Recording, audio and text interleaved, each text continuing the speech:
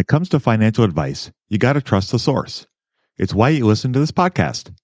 When I'm looking to upgrade my wallet, I turn to NerdWallet. Their expert team of nerds dives into the details to help you find smarter financial products. Before NerdWallet, I'd pay for vacations with whatever was in my wallet, but I was missing out on miles I didn't even know I was leaving on the table. Now I've got a new card worth more miles and more upgrades. What could future you do with more travel rewards? A hotel upgrade? Lounge access? Wherever you go next, make it happen with a smarter travel credit card. Don't wait to make smart financial decisions. Compare and find smarter credit cards, savings accounts, and more today at nerdwallet.com. NerdWallet, finance smarter. As with all cards, credit is subject to lender approval and terms apply. Love this podcast because it crushes your dreams of getting rich quick. They actually got me into reading stats for anything. You're tuned in to the Investing for Beginners podcast. Led by Andrew Sather and Dave Ahern. Step-by-step premium investing guidance for beginners. Your path to financial freedom starts now. Starts now.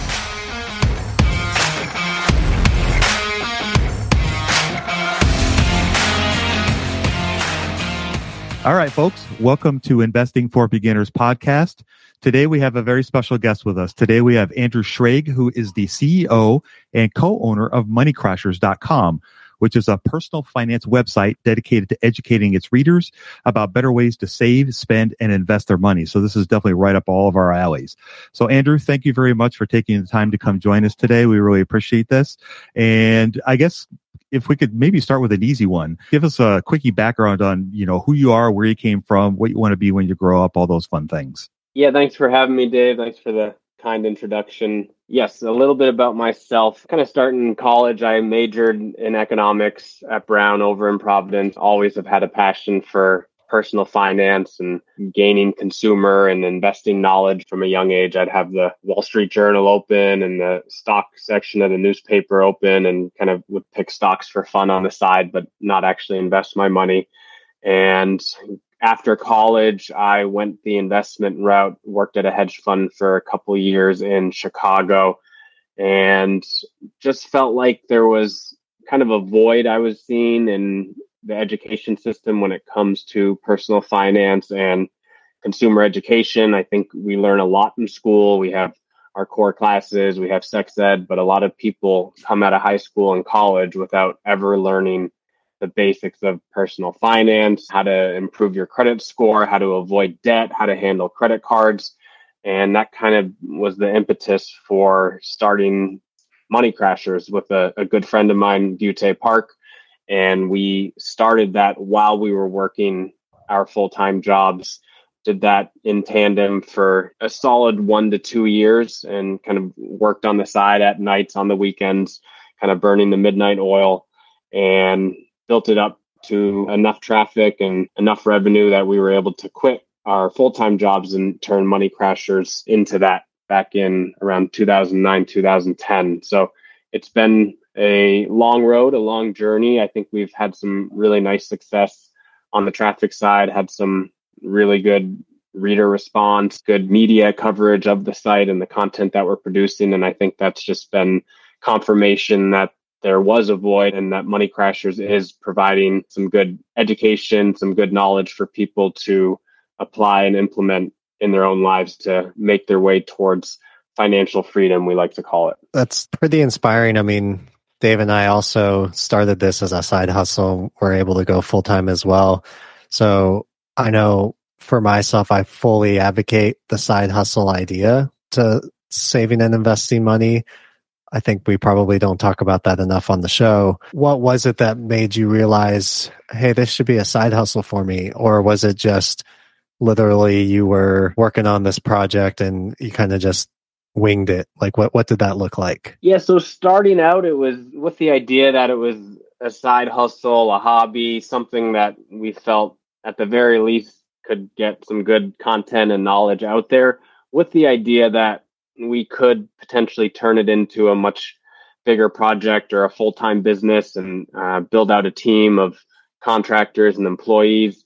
But that was certainly a long-term vision. So we started out And what I would recommend to people if they are considering a side hustle is don't go into it with the idea that you need to make money immediately or even in 30 days or 60 days, because that just puts too much pressure on yourself to produce. And a lot of those things are out of your control, whether it's traffic or revenue or how subscribership increases in the short term. And I think that pressure can sometimes lead to people starting businesses and focusing on the wrong things and trying to make money right away versus focusing on the product or the content or whatever it might be that they are creating as part of their business. So I think by having that mindset of let's just work on, in the case of Money Crashers, really high quality content that is differentiated from what people can find out there was great. And we were able to do that because we were working full time. We had our full-time income. So there was not that pressure to produce immediately and instead focus on a product that we were proud of and that people would come back to every day to read. So can you give us a sampling of maybe what some of that early content looked like? What was it about what you and your partner were starting that really caught on with people? What kind of things did you guys cover? Yeah, so that's a good question. And we purposefully wanted to focus on the person right out of college, the person starting a family, men and women, people without much of a financial background. So we weren't picking stock. My background was stock picking, working at a hedge fund, but that is not the market I was trying to target. We didn't want to help rich people get richer. We didn't want to help people who already had a huge foundation of financial and investment knowledge gain even more. We wanted to help those people who really needed the very foundational topics and subject I kind of created and explained in very easy to understand manner. So we would write articles like how to improve your credit score, how do you begin to get out of debt, how do you get your first mortgage, what's a Roth IRA. So very, very beginner level topics that are extremely important, but often are just not explained, or there's not much education behind that, especially back in 2009, 2010. But I still think there is a very strong void. I am starting to see some schools bring this into their curriculum, but I think there's still a long way to go. And it's nice that in this age of the internet, that a lot of good quality websites like Money Crashers can provide that and help fill that void in the meantime. And it's been very rewarding, and especially appreciate when we get comments from families or people who say the content has really helped them get their financial lives in order. Yeah, that's great. And I applaud you for what you're doing, because as somebody who worked in the finance world, I worked as a personal banker for a while, and I saw firsthand people coming to my desk, saying things like, what do you mean I don't have money? I still have checks, or I'm building my credit by using my debit card. And it occurred to me very quickly that there was, I guess, a lack of education out there in one of arguably the most important facets of our life, which is managing our money. And I guess, so what are some of the, biggest mistakes or maybe myths that you saw kind of when you first started and maybe are still persisting today? Budgeting was always a challenge for me. I struggled to find the best way to keep track of all of my money, not to mention all the time tracking down receipts, cataloging expenses, and trying to figure out what went wrong with my air quote system until Monarch Money. Monarch Money allowed me to easily see what is going on with my finances, helping me get a better handle on my spending, budgets, and more. It's my go-to app every day, more so than my bank, because I can quickly see where I am with my budgets and spending, allowing me to invest more and spend time on the things that I want to do. It's my GPS for money. Monarch is the top-rated all-in-one personal finance app. It gives you a comprehensive view of all of your accounts, investments, transactions, and more. Create custom budgets, set goals, and collaborate with your partner. And now get an extended 30-day free trial when you go to monarchmoney.com/beginners. Unlike other personal finance apps, Monarch's simple, intuitive design makes it so easy to set up, customize, and use. Monarch has built-in features to collaborate with your partner, family, or financial advisor. Invite them to your account at no extra cost, and they'll get their own login info and a joint view of all of your finances. Monarch is the most customizable budgeting app. Change the layout of your dashboard, toggle between light and dark mode, create custom budgets and notifications, set up automatic rules for transactions and notifications, and more. In fact, Monarch Money is one of the first to bring you direct Apple Card, Apple Cash, and savings syncing with the latest iOS 17.4 update. Now you can sync your wallet directly for seamless budgeting.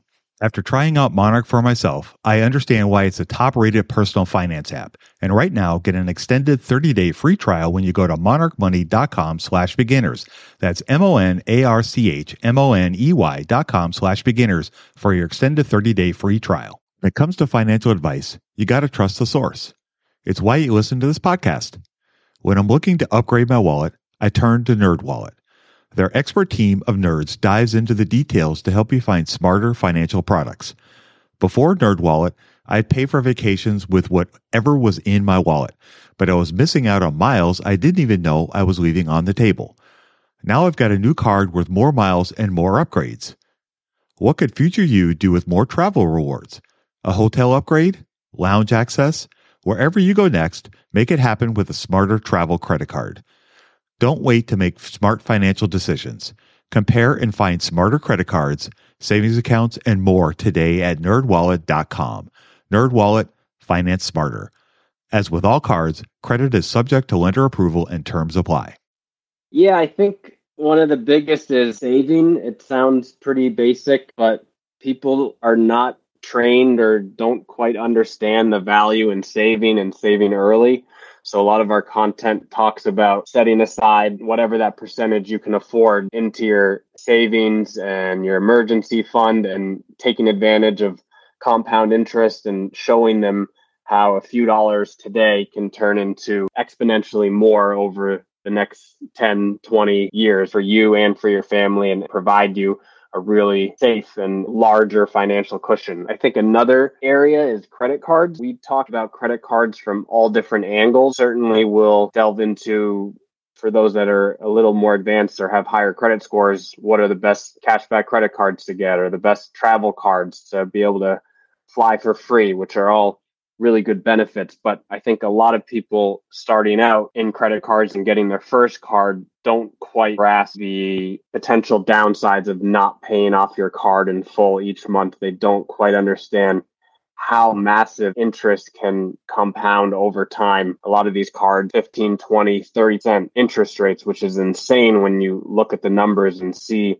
what that can create in terms of debt for you over a period of time. So that's another area that we really try to stress for people is if you have a credit card, you should treat it like cash. You should pay it off in full every month. And if you can't afford what you're purchasing, then you should not be making that purchase. So really just trying to help our readers change their mentality when it comes to debt of all kinds, but particularly high interest debt like you'll see with the credit card industry. Yeah, credit cards can be such a binding thing that really imprisons your finances because, like you said, super high interest and that really adds up. How would you describe compound interest to somebody who's maybe first starting their career and try to make that appealing for somebody?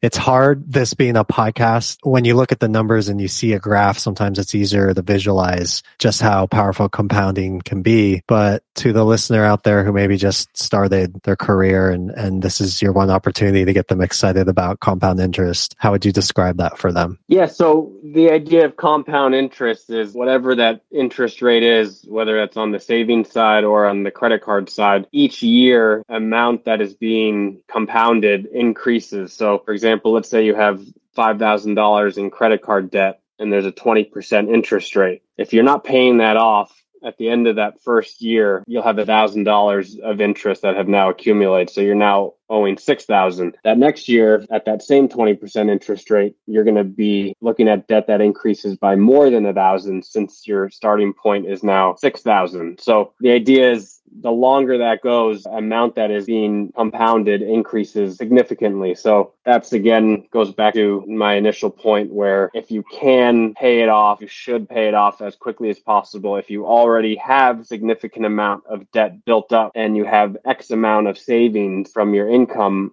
instead of putting that into a checking account or a savings account where you're getting 1%, maybe not even 1% interest, you should be allocating that towards your highest interest debt. So that's often credit card debt. And by doing that, you're actually saving significantly more on the interest side than you would be if you were putting that in a savings account or investing it somewhere else or making discretionary purchases that might be enticing, but you do need to be more disciplined, especially when you have debt that you need to work through. So I think when you look at these examples, I'd say look at your credit cards, look at your statements, look at what the actual interest is each month and how much is accumulating, and you'll be shocked. And often that will be the motivation that people need to get them to allocate more of their monthly income towards paying off their debt. And they'll realize how much over time that will make a difference in their pockets, in their wallet, in their ability to save for the future. What's the best way to get started in the market? Download Andrew's ebook for free at stockmarketpdf.com. Yeah, that's very important. What are your thoughts on the buy now, pay later idea? And how does that fit into credit and debt? And I guess, what are your opinions on that? Yeah, I'm not a huge fan of it. I know it really become quite a large industry, and it does give people the ability to make purchases that they might otherwise not be able to make. But what I'm seeing is a lot of those purchases are discretionary purchases. They might be some sort of trip or presents for the upcoming Christmas holiday, whatever that might be. Oftentimes the purchases that are being made with these buy now, pay later platforms are ones that really, if you're more disciplined or willing to cut back in the short term, you could avoid altogether. It's not like these are free lunches for people. They might entice you saying if you pay it off by X day, then you'll have low interest or no interest. And if you can indeed do that, just like with a credit card, then there's no problem with that. But if there's any type of hesitancy or lack of confidence in your ability to pay that off by the deadline at which interest will start to kick in, then I would again say to kind of treat these as credit cards and don't make those purchases unless you have the cash or the income to pay it off. So I'm not a huge fan of it, just in terms of feel like it caters to people's, I guess, the things that they want to buy and discretionary purchases, and not so much the necessary day-to-day items that you might need to survive. So I think there's a place for it, but again, people need to be very disciplined when it comes to the buy now, pay later offers that they see, especially that will pop up here around Black Friday and Christmas. Yeah, for sure. I noticed you mentioned the word discipline several times.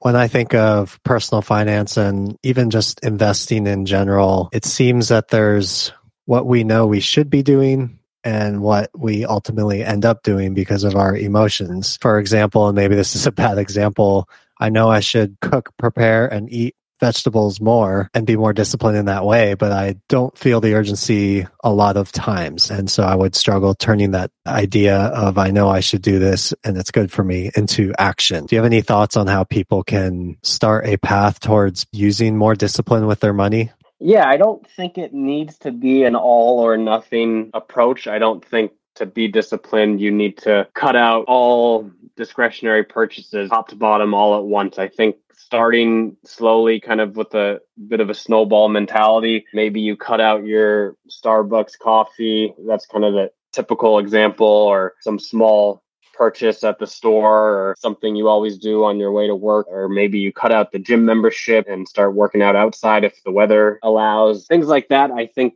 can help you build momentum. And when you start to see some of the results of how much you're able to save or how much debt you're able to reduce in the first month or 2 months, I think that gives a lot more added motivation when you start to see the fruits of your labor. So I'd say start small. You don't have to go from 0 to 100 when it comes to saving and being disciplined. I also think just getting into a routine, whether that's a few days or a couple months, I think it becomes very easy and you're almost not even thinking about it anymore once you kind of develop that into your day-to-day routine. So I'd say start small, build it up over time, look at the results, look at how much you're saving, watch your debt being reduced right in front of your eyes, and things like interest also being reduced. And I think that will kind of help people build that momentum and really try to be disciplined in a lot of different categories. I think that's great advice. Yeah, me too. I know for you, you did a side hustle and, it seems like you're doing really well, particularly if you guys are able to go full time with it. Do you think for people finding that traction with their finances, is it more raising your income? Is it finding a side hustle? Is it cutting expenses? Where would you weight the most important component of that? Or maybe even not the most important component, but where people should direct their energy on first? Do you think people should focus more on increasing their income, or starting a side hustle, increase their income, or reducing expenses?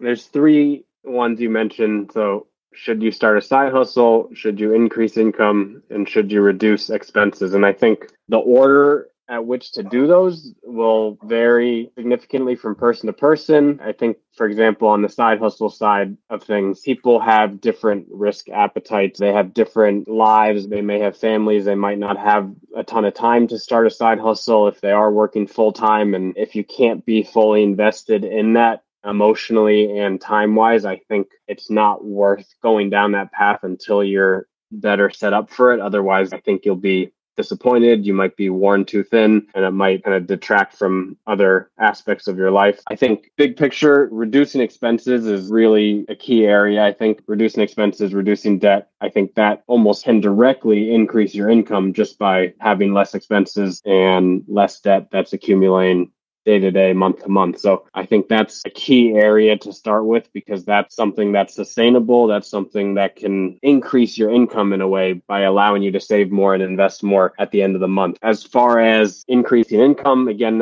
I think there is some overlap with side hustle side of things. I think ideally over time, the side hustle can help you increase your income, and maybe it remains as a side hustle and you want to keep your full-time job and get your benefits, whether that's pension or life insurance or your medical insurance, all those things that come with full-time job. I think those are very important perks to consider when you are weighing the option of a side hustle or making the leap into doing something full that you've started. There is risk there, and you do need to consider other elements, your family and expenses that you do need to pay. So I think there's not really a one size fits all. I think everyone needs to analyze their own situation, their own motivations, and their own risk appetite to decide where to start or how to start.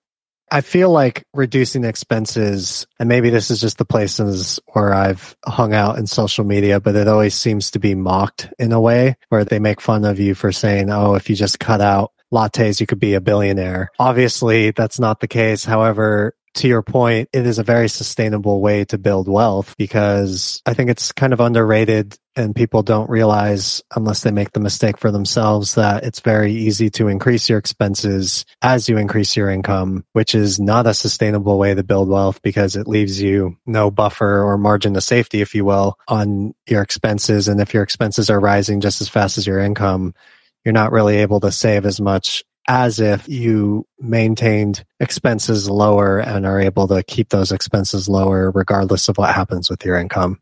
Yeah, as you said, cutting back expenses is not going to make you rich. It's not going to make you a millionaire, a billionaire, unbelievably wealthy, any of those things, but it will provide you with a good financial foundation to do almost anything you want to do, whether that's kind of basic investing in stocks or bonds or real estate for the future. All these little things, they may not make you rich, but they do add up over time. It may give you the flexibility to work on a side hustle or turn something into a full-time job, even though you might be making a little less than your full-time income, because you are saving a little more on the expense side of things. So I think it's really a mentality, a mindset of discipline that can not only save you on the expense side, but I think there's a lot of benefits to having that discipline and having that ability to work on some other project. And it does give you more flexibility, more freedom to do whatever it is you want. My only qualification is I don't think, just like I said, it's a blanket philosophy. You don't need to cut all the joys in life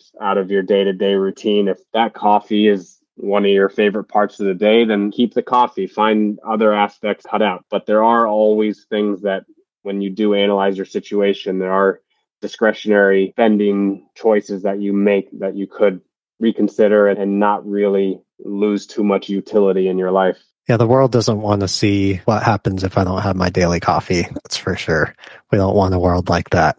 So we have, obviously, the personal finances we've talked about, and I think there's a lot of valuable insight into that, and I hope people pay attention and implement that in their own life. As it moves to investing, Do you think it's personal finances that trips people up and makes it so that they don't invest as much as they should? What do you think holds people back? Because you said it yourself, if you start young enough, you can really have a crazy amount of compounding, which can lead to some serious wealth. The problem is it feels like we all feel like we didn't start early enough. So what is it about the way things are now that holds people back? I think a lot of it is just lack of knowledge. So when people don't understand something, they don't want to get into it. They see investing as this big mountain of knowledge and experience that they don't have, and therefore they have no business kind of putting their money into that area or trying to benefit from investing. And obviously investing is pretty broad in terms of what you might do. So that kind of, again, goes back to our goal with Money Crashers, which is to provide some of those basic tenets and pieces of knowledge to help people make those decisions, understand how investing works, how these online brokerage accounts work, what are some safer ways to invest, what are some higher risk ways to invest, how to diversify, how to decrease your overall risk across your investment categories. So I think the biggest obstacle for people to get into investing is that they just don't know. It's not taught, and there's definitely a fear of losing money and maybe a fear of spending all this time and energy to try to understand a subject matter which they're not sure they can ever wrap their heads around. But when they do start to delve into it, I think it's a lot simpler and a lot easier to digest than people might think based on what they see in the papers or in the news. It all just seems very scary and uncertain. And you hear all about doom and gloom and real estate bubbles and all the above, inflation. So I think my advice is just to start to dip your toes, read a couple articles. I think a lot of people, whatever their background is, whether it's finance or English or writing, tend to hear very positive feedback from people who start to learn about it and find it fascinating and empowering. And I think just getting that first little bit of knowledge, starting to really try to spend some time in these areas of understanding personal finance, investing, I think is really all that people need. But until they get to that point, I think there is definitely a fear factor involved in why people don't spend the time or really put the money where their mouth is and actually start to invest other than putting money into a savings or checking account. Makes a lot of sense. So if people want to learn more, you mentioned you guys have a site. Can you talk about where people can learn more about you, what your company is doing, and maybe the best place for them to get started on the website?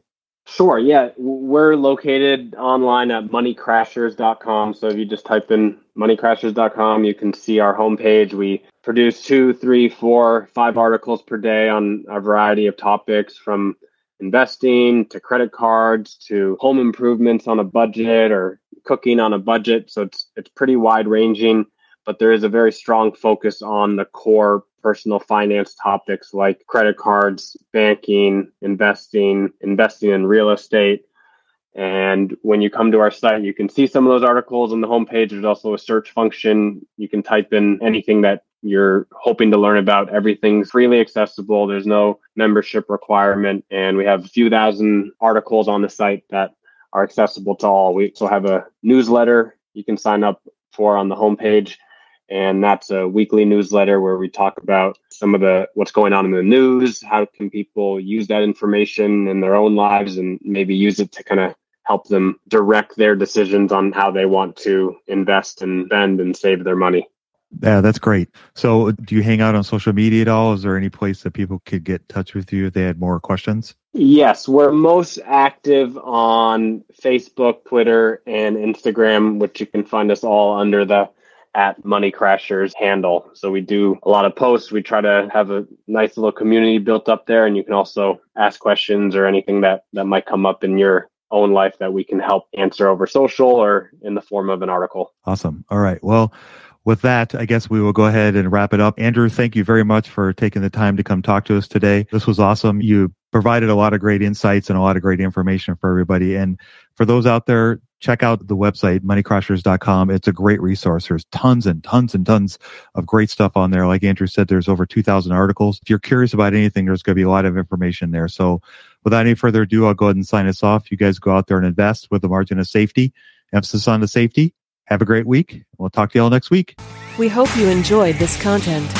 7 Steps to Understanding the Stock Market shows you precisely how to break down the numbers in an engaging and readable way with real-life examples. Get access today at stockmarketpdf.com. Until next time, have a prosperous day. The information contained is for general information and educational purposes only. It is not intended for a substitute for legal, commercial, and/or financial advice from a licensed professional. Review our full disclaimer at einvestingforbeginners.com.